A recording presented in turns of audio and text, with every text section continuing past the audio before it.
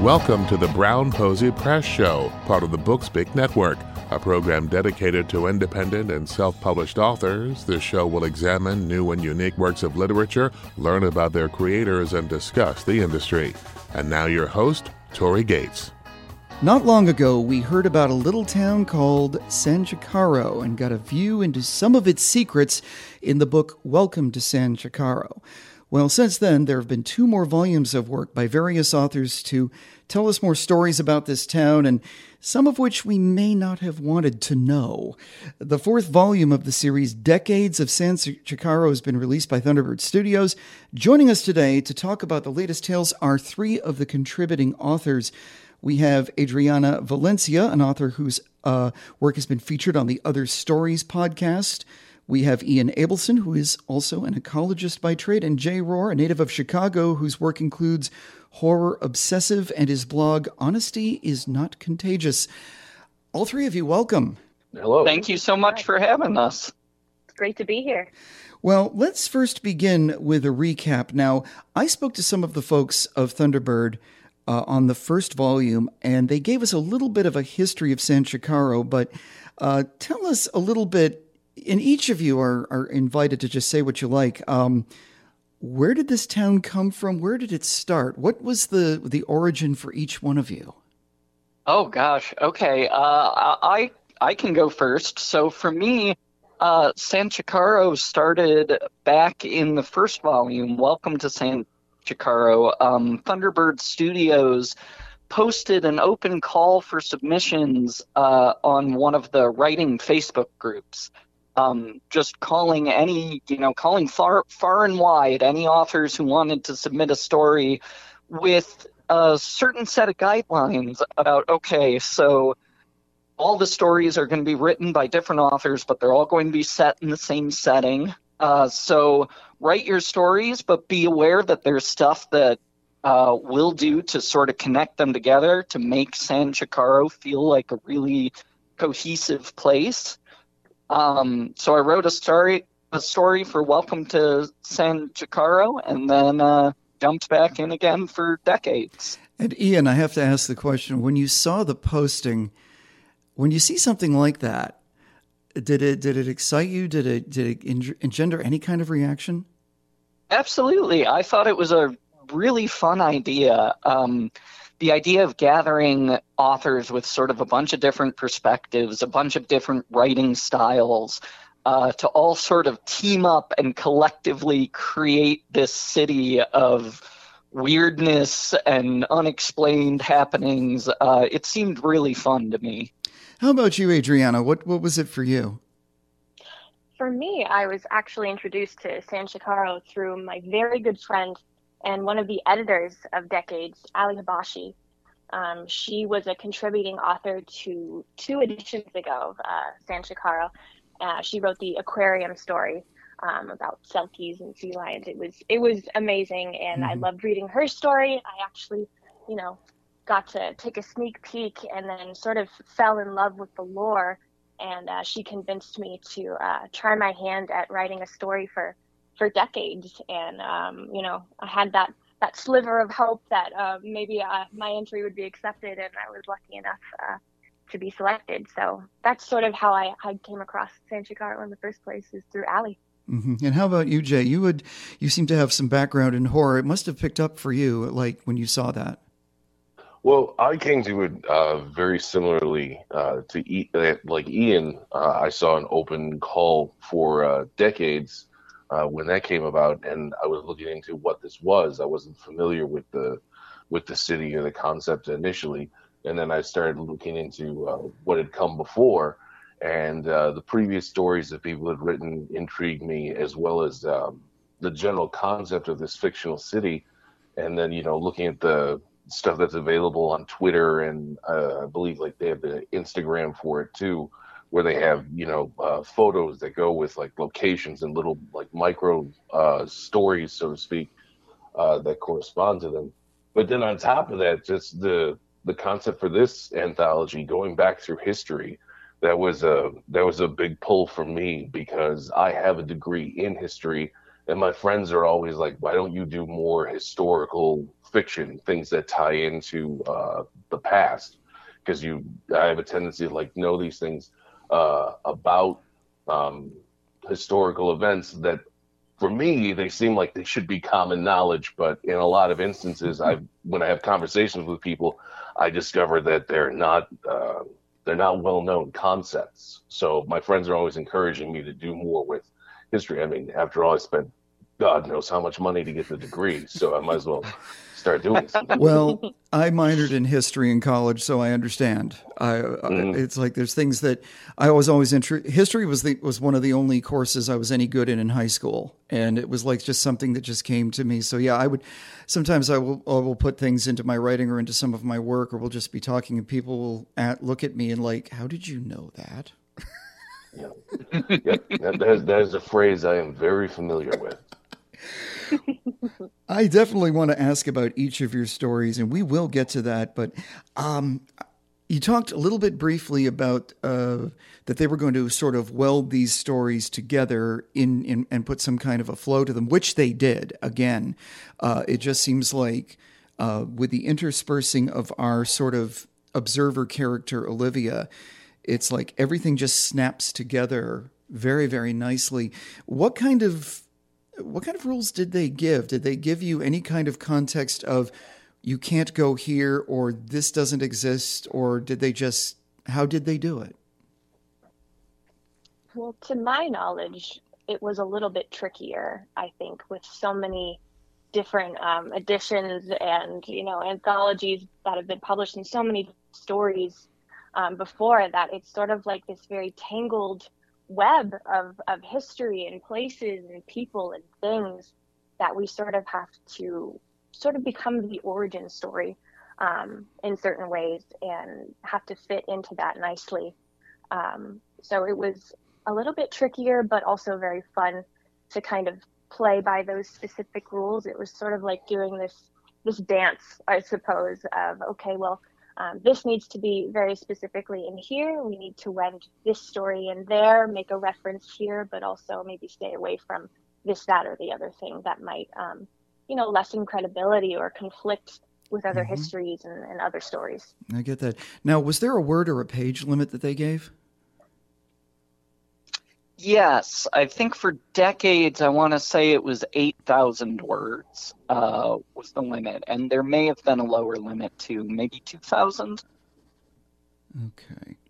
Well, the great thing that I was really attracted by was from the first story of how, as I say, these rather macabre little tales with each person's own personality coming out. How did you all feel about, as I say, we'll talk about what you've done. How much of yourselves and your styles did they match? Did they fit within the parameters? Do you feel like you got what you wanted out of the exercise? I would say so. I mean, I think, and we'll talk more about the individual stories later, it sounds like, but I think one of the most fun parts about the anthology of the San Cicaro stories is that we do all have different writing styles. We have different word choices. We have different ways that we convey events. So I think you really can sort of pick out the individual authors or, feel that everybody's writing about this same city a little differently. Mm-hmm. Yeah, I agree. In my writing, I have a tendency to be a little flowery and descriptive and verbose in that way. I lean a little bit towards the more poetic, and the fact that I could write about a location and really describe it was kind of a dream come true for me, and be allowed to do that. Not in like, an overly flowery way, but still it was nice. Mm-hmm. And how about you, Jay? Yeah, I really enjoyed getting into. I have a tendency to go down the research rabbit hole. I really enjoy exploring concepts and things like that. Sometimes to my detriment, I will go too deep on things and I'll be like, nobody needs that amount of detail.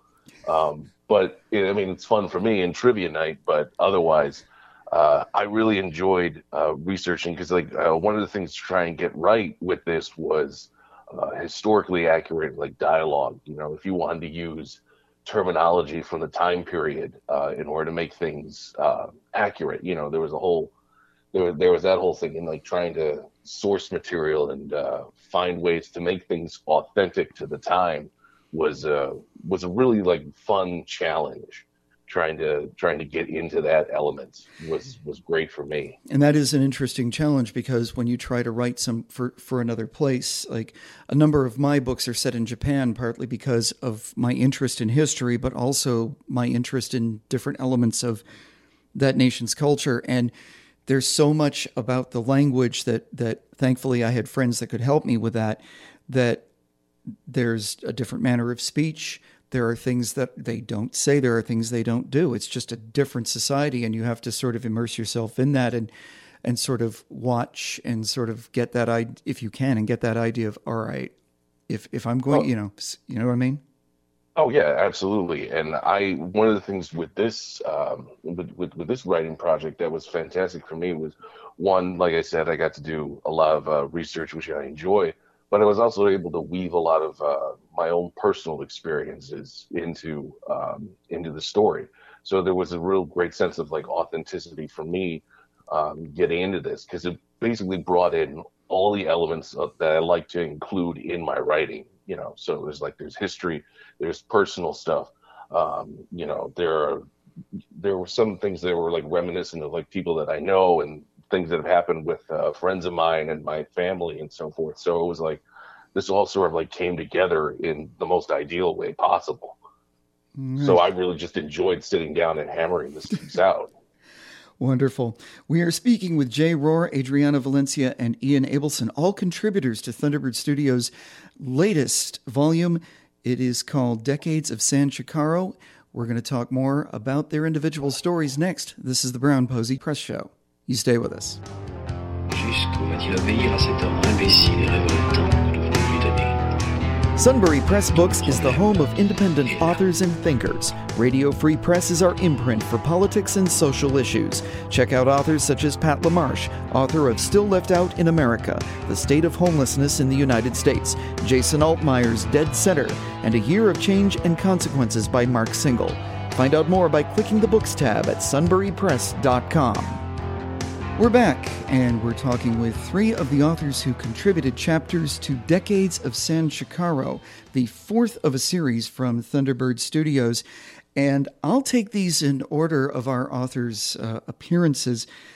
We begin with, as I've said, this intern named Olivia who goes to the public library and is searching through the record of San Cicaro. And they are starting to find, she and the librarian are finding some very odd stories coming up. And among them is the story that was brought to us by Adrianna. You brought us this one called Echoes in the Bathhouse. And Adrianna, you were talking about you used the word flowery. There was some real descriptive nature in this, and it was fascinating. It speaks to a post-Victorian period, the building of the bathhouse. So tell us about the lady who is telling this story. Tell us about the bathhouse. What is happening here? Well, the bathhouse, I drew from one of my favorite places in the world, the Sutro Baths. The Sutton Bath naming wasn't too far off from the real life name. But this place is outside of San Francisco, and it has such a rich history along the same time period. And it was my inspiration. I've been going to the Cliff House and the Sutro Baths. They're ruins now. They're part of the Land's End area of San Francisco on the cliff side. They're just fascinating. These ruins of this somewhat ancient-looking, site that's just very spooky and haunting.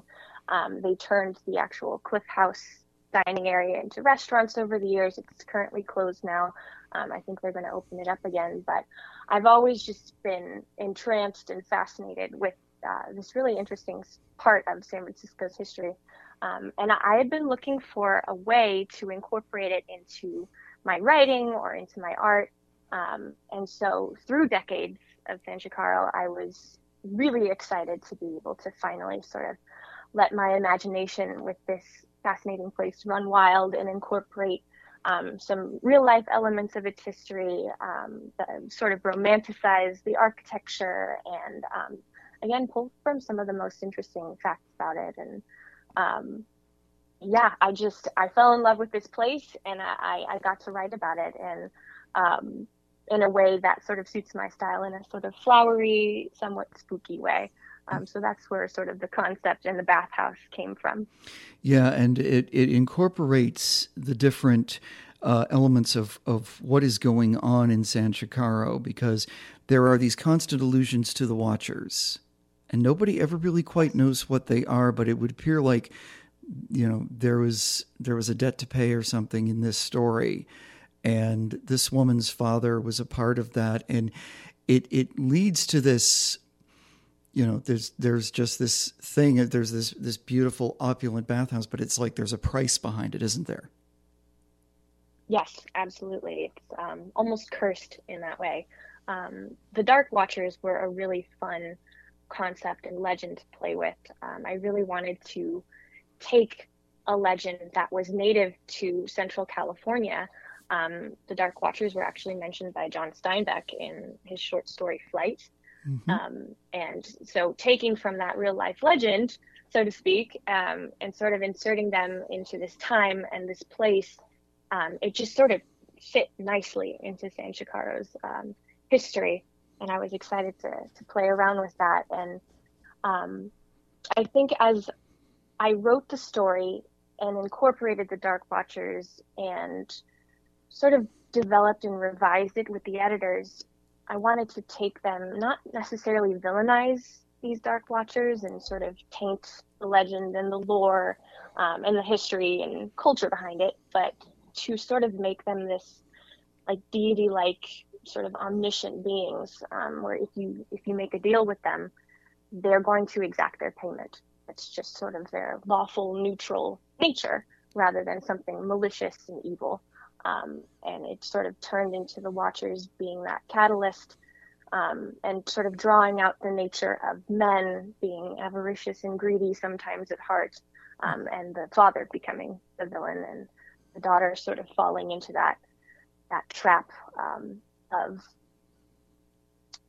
history repeating itself, mm-hmm. but being able to be redeemed in the end. That was very important. Right. Well, we must move now to Ian and the story Garibaldi Pearls. We were talking earlier about terminology discussion, and I think also we see the evolution that even though San Cicaro doesn't seem like it changes that much, it does with the times. And this was really an interesting story of Mauricio and his people. Tell us about this interest in the sea and this scuba business that Mauricio is getting involved in. And tell us about that. Sure. So it may not come as much of a surprise after reading the story that I am a scuba diver. I haven't been able to do it very much recently, but the experience sticks out in your brain really well. So I sort of started with this idea that San Cicaro is a coastal town. The ocean is right there. And for a lot of coastal towns sort of throughout the U.S., tourism is a really big industry. And I really liked the idea of two men trying to get ahead of the curve a little bit, set up scuba diving, something that we know eventually becomes a big recreational thing, and trying to set it up in San Cicaro early, because it's also sort of alluded to throughout the four anthologies that San Cicaro is somewhere that innovation still prospers, despite all of the unexplained happenings and despite all of the mysteries. Jay mentioned earlier falling down the research rabbit hole, and I think I definitely did a little bit of that. After I sent in my first draft, I remember James, one of the editors for Thunderbird Studios, came back to me and was like, we really don't need all this stuff at the beginning about how old-timey scuba equipment works. And I was like, well, okay, that's fair. That's probably only interesting to me. But obviously it's San Cicaro, so if they're going into the ocean, there's going to be something lurking there. And the pearls themselves actually came from me watching a bunch of videos of what it looks like scuba diving in California, because I have never been scuba diving in California, and seeing these bright orange Garibaldi fish, and they're such a bright color. They stand out so much, even in the murkier waters, that they really kind of looked like gems. Okay. And the rest of the story kind of sprang up from there. Yeah, and it's again, it's another of that story of, and what's really interesting too is that so many of the people that are involved in these stories, and I don't think this. I think this is more coincidence than anything, but people show up there and they think, or they have a connection there, and it's like they just walk. It's almost like eyes wide shut. We are walking into this, and we're going to do this. And they don't necessarily ignore the stories that they had to have heard before, but it's like they don't seem as aware, and then they're sort of forced to be aware. Yeah, I think if you look at characters sort of throughout various stories in the San Cicaro anthologies, there are some who just don't know what's going on in the city. There are some who have heard of it but don't really believe it, are really skeptical about it. And then you get others who know about it, kind of believe it, but they're just going to sort of plow through anyway. Yeah. Well, that brings us to Jay, and you contributed with animal control. And the character of Chuck was interesting to me in that he's coming from Arizona, and it looks like he's coming back to a place that he knows, or an area that he knows, and he seems very, he seems occupied by a number of things. Tell us about this man, Jay, and what he's come into. Well, the situation with Chuck is that he's coming specifically from Florida. He makes a stop briefly in, I think, Arizona, yep.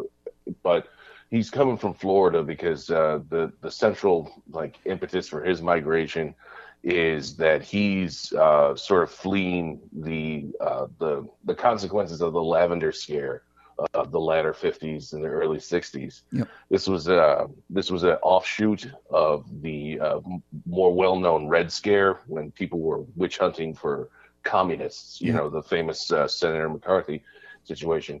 Excuse me. And basically, Chuck has been driven out of Florida for being gay. Mm-hmm. And he's looking for a new place to start over, but he's also somebody who doesn't really know what that means. He's not really sure of his place in society anymore, because he's sort of sick of hiding in the background, but he also knows he can't be out in the forefront because it's not a safe time for him. Mm-hmm. So it's sort of somebody who's lost, but at the same time, when I was writing him, I had this sort of sense, at least in my head, that, and I don't know how well it comes, I hope it comes across well in the story, that part of the conflict is that this guy knows who he is. This isn't somebody who's lost on a journey of self-discovery. He's just in conflict with his own self-actualized state, which is contradicted by what society allows. Yeah. So he's sort of he knows who he is. He has no problem with his situation. It's the rest of the world around him. And he's just trying to find somewhere where he can kind of ride out his depression at the moment. So he ends up in this situation where he's taking a job. He's gone from being a math teacher, and now he's I'm going to do animal control. In a lot of ways, some people might say that's a step down, but it's all about somebody that's not allowed the opportunity to be who they are, I guess, at the end of the day. Mm-hmm. And the dogs that, there's the discussions of the dogs, and you sort of see some of Chuck's views of what's going on. And are the dogs to represent the issue of San Cicaro or the problem of it? Or is it like a manifestation, do you think? I'm not really sure what to call it. Well, one of the things that I wanted to do was I wanted to take something that would seem sort of banal and innocuous on the surface. They're these animals that we like take for granted in society, like they're just around, and nobody really thinks about like the situation with their well-being or whether or not they're in fact anything. One of the things I wanted to get at was that like there's sort of like this underbelly to the entire city that's sort of like running through the animal control. That there's this whole there are all these wondrous creatures that inhabit the area. And for the citizens of this city, they've sort of become just these like mundane and sometimes like annoyances and sometimes exploited creatures. And yeah, I guess there could be an argument for there being like metaphorical symbolism, so on and so forth. I didn't sit down and like plot out like on a chalkboard like, okay, this is going to relate to this and this is going to mean this. It just sort of organically came about. But yeah, one of the things was that especially like with the dogs was the idea of especially like one particular scene was like Chuck being able to relate to the condition of the animal. It gave an opportunity to get into his background, his mindset, and that kind of thing. And I really like the ability to use his interaction with different animals and his encounters to sort of elaborate on his situation. And sometimes, like in the case with when he encounters jackalopes, just to help establish the time period as well, because he hears jackalopes singing, so I was able to reference music from the era. Yep. Well, we're speaking with J. Rohr, Ian Ableson, and Adrianna Valencia, all authors who have contributed to Decades of San Cicaro, the fourth in a series from Thunderbird Studios. And we'll talk more with the authors right after this. This is the Brown Posey Press Show. Stay with us. Sunbury Press Books brings you the work of authors from many genres. If you are into horror, thrillers, or fantasy, check out our Hellbender Books imprint, Thomas Malafarina's Malformed Reality series, The 13th Child by Nick Korolev, the State Changers series by Chris Fenwick, or the psychological thrillers of Keith Rommel. Find these and other works at the Hellbender Books tab and all works of fiction and nonfiction at sunburypress.com. We're back, and we're speaking with three of the authors who have contributed to Decades of San Cicaro, the fourth in a series released by Thunderbird Studios. And I wanted to take this opportunity to find out a little bit more about our three guests who have put forward their talents and their stories.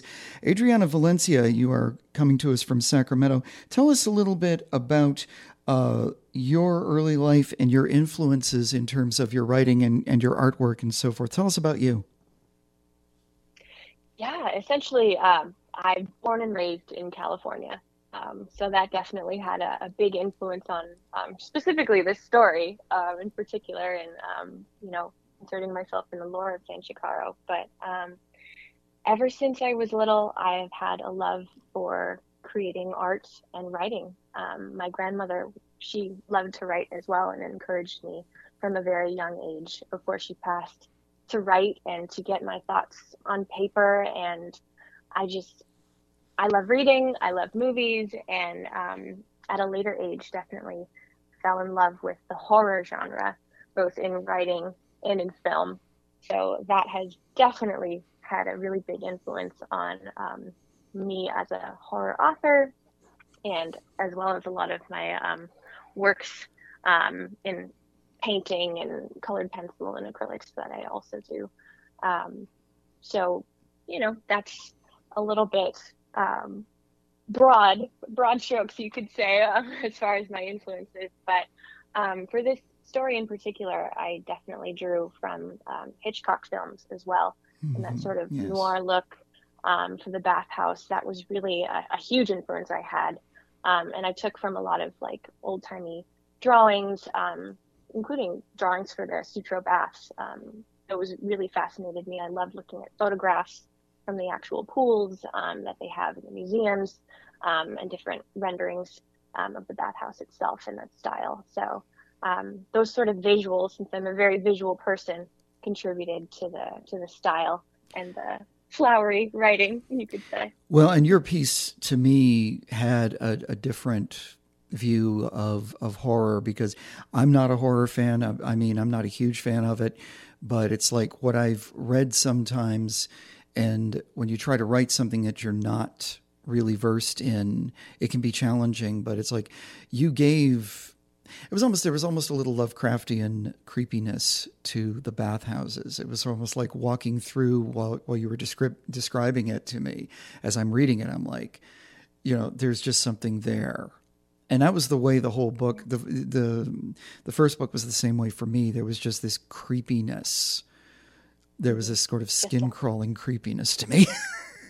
Yeah, I love the unsettling nature of horror. I think that's something that I like to incorporate into my works, including the one in the other stories, Ode to Underground.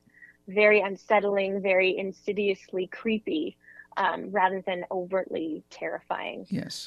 That's something I just love to play with as a writer and as an artist. Okay. And Ian, now you are coming to us from Michigan.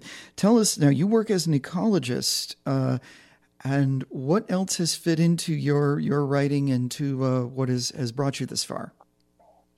Yeah, I mean, being an ecologist and working out in the field, I work mostly as sort of a field biologist. I'm out a lot.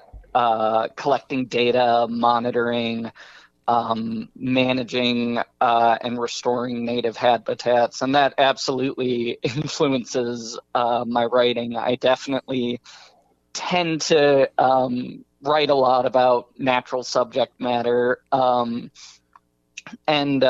even in the story, the sort of parasitic nature of these coral-like creatures is inspired by certain real parasites in ecosystems. Mm-hmm. And I honestly, in terms of style, I tend to sort of do a little bit of the opposite of Adrianna. I don't feel very strong writing descriptions sometimes, so I tend to write a lot of dialogue-heavy stories, and I think that's partially influenced by I did a lot of theater when I was in high school and a little bit in college too. Mm-hmm. And, if you're reading a theater script, that's just dialogue. That's all you have to go on, and all the rest is in your mind's eye. Mm-hmm. That's cool. And Jay, about you, you have, like I say, you have different works in the horror genre as well. Was that always your thing? And tell us about growing up in Chicago. And that had to have had a huge influence. And tell us about what brought you up as well. Well, yeah, when it comes to horror, I guess, not to like David Copperfield the situation, but when I was a kid, I was absolutely terrified by it. Like to the point where I couldn't even watch commercials without getting some seed for nightmares just planted in my head. And as I got older, and I don't know how, just became less afraid of things. I mean, I still get freaked out by some movies, but it became something that I started to realize was a great way to explore a lot of things. The same way that people enjoy The Twilight Zone for its ability to bring up topics that people don't usually want to talk about. And I also just had a tendency to come up with things. I'm one of those people, I'll be watching a movie with friends, and then afterwards we're sitting there, we're like, that could have been a little bit better. We talk about like what could have been done. And I'm always the one coming up with the improvements, as it were. Yep. So it's something that I just kind of like naturally just sort of like grew into over time. And, I guess the best way to put it is that it was the original genre that like really like spoke to me. Because, I'm sort of a pessimistic person in the first place. Like, I'm not the guy. If we're in the cabin in the woods, okay, I'm not the guy that's going to be like, all right, let's suit up and go after this guy. I'm going to be the dude that's like, let's just crack open a beer because he's going to kill us eventually. Let's just, everybody just sit down and just take it easy. And the other side of that equation, though, the other side of the coin, I should say, is that if you met me in person, I look like the guy that's going to kill you in the cabin in the woods, which is not great for dating. But as far as like when it comes to that, it's like it's sort of like all that stuff sort of like amalgamates together into like your personality and disposition, so on and so forth. So the dark genres have always appealed to me. And then I guess when it comes to the city, I mean, like whose home environment can't affect their writing, but I mean the city itself is interesting because Chicago is very Midwestern in its own ways. Yeah. But at the same time, we also have like a lot of the problems of a city.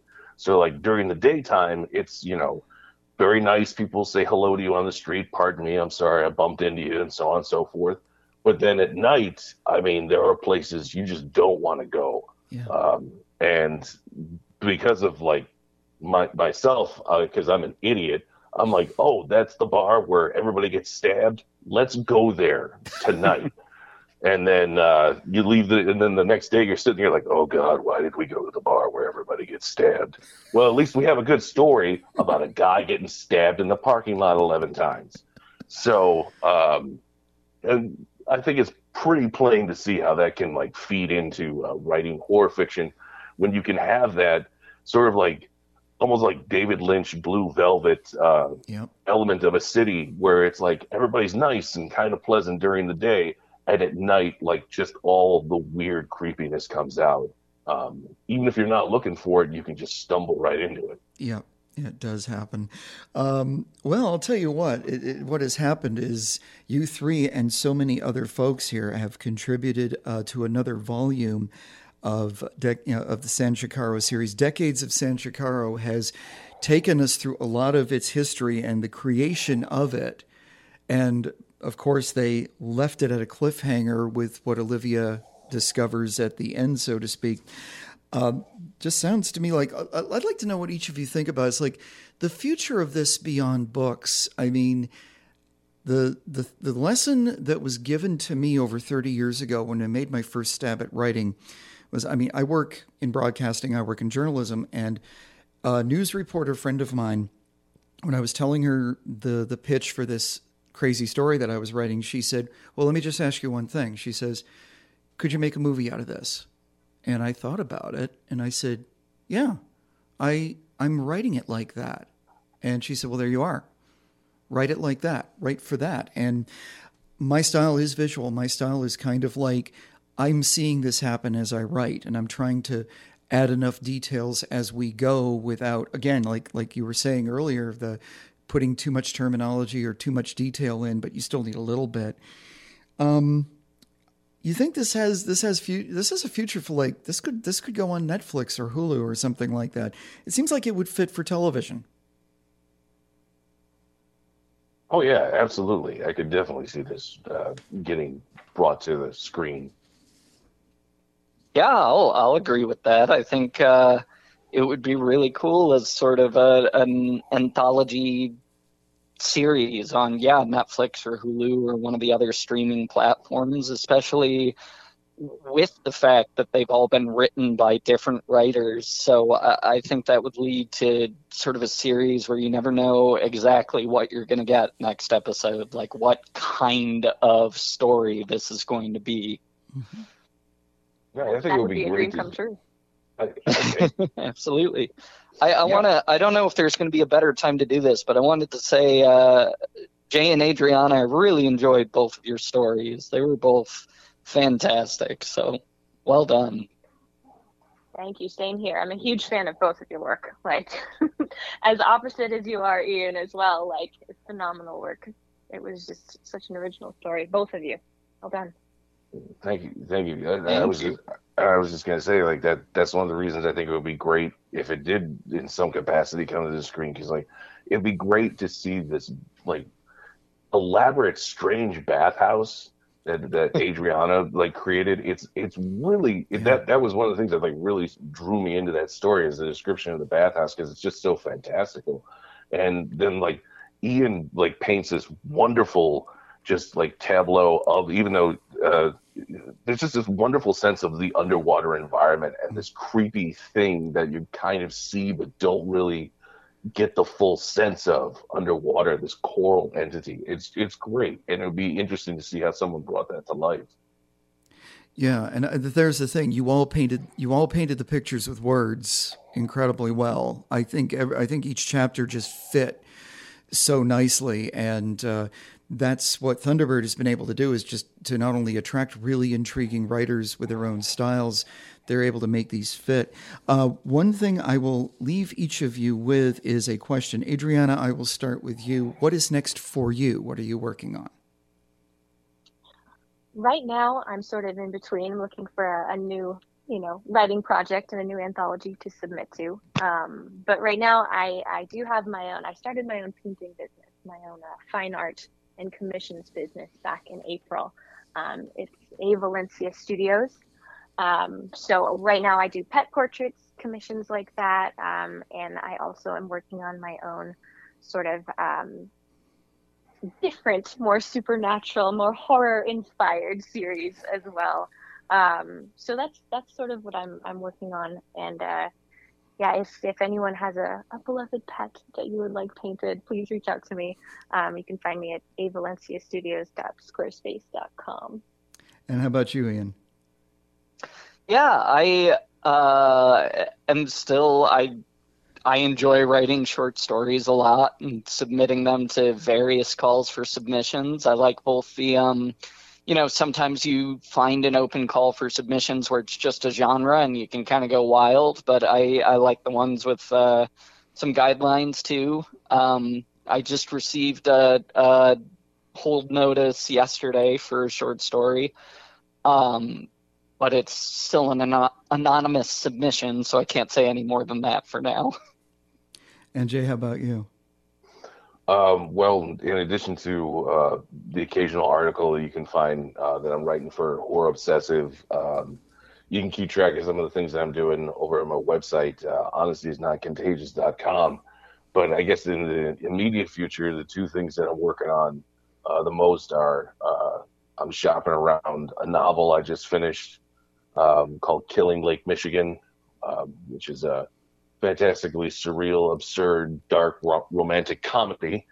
And then besides that, I'm also working on putting together the fifth album for my band, Beerfinger, which you can find on iTunes, Spotify, all that stuff.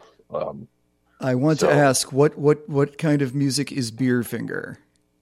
Well, it's been evolving over time.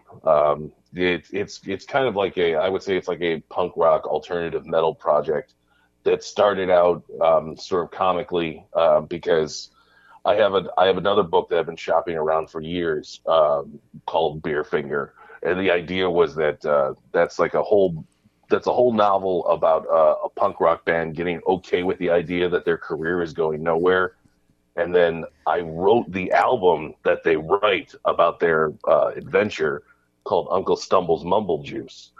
And then it just kind of blossomed from there because some people actually liked the first album and people who I didn't know started buying it.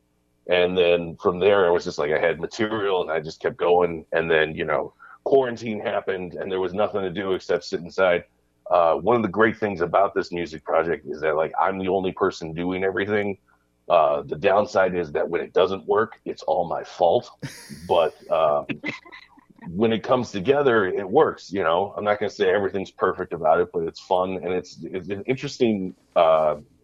It's an interesting outlet, creative outlet, like shifting gears from writing stories to writing music and back again. And that helps with some of the stuff that I do because now that people can get together again, I'm doing live shows where I read literature, like selections, short stories and stuff like that. I've read from this anthology at a couple of live events, and I create music to go with it. So it's kind of like a whole experience. I'll be actually doing some stuff tomorrow. If you're in the Chicagoland area, come on over to Mrs. Murphy's and Son's Irish Bistro and see me be an Irish cliche, drinking whiskey and reading my sad stories. So, well, hey, you have a great voice for narration. I will say that.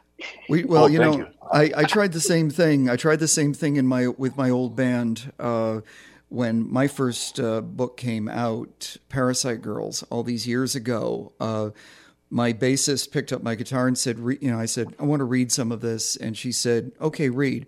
So I started reading, and then she just started freestyling guitar under it. And I was like, oh my God, this is good. And it went over well enough. I don't think it didn't really translate to any sales, but it was a lot of fun. And that was the whole thing about music for me, was fun, but it also let me stretch my own stuff, because a lot of my songs end up in my books. So it's, I guess it all comes together, doesn't it? It does. And like you said, it's more than anything else for me. It's just fun.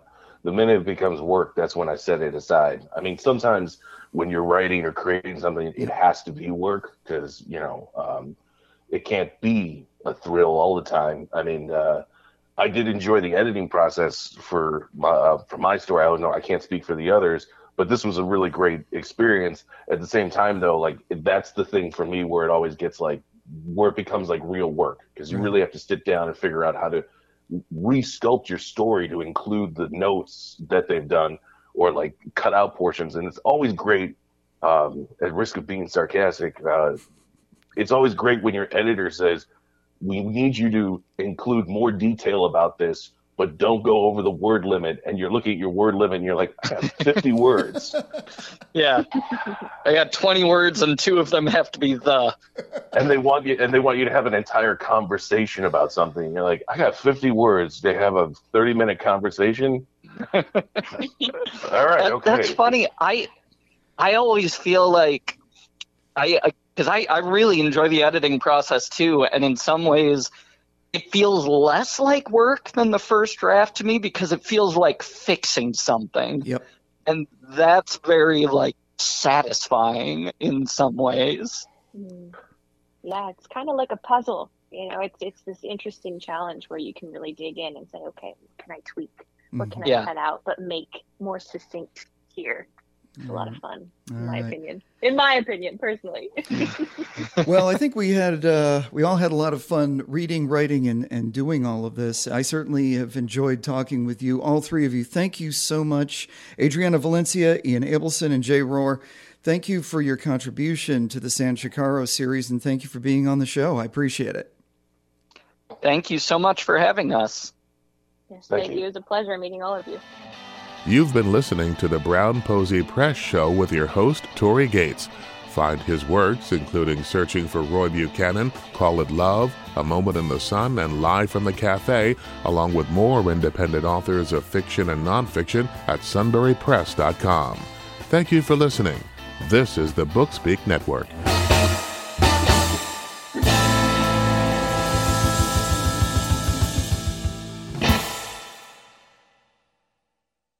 It is Ryan here, and I have a question for you. What do you do when you win?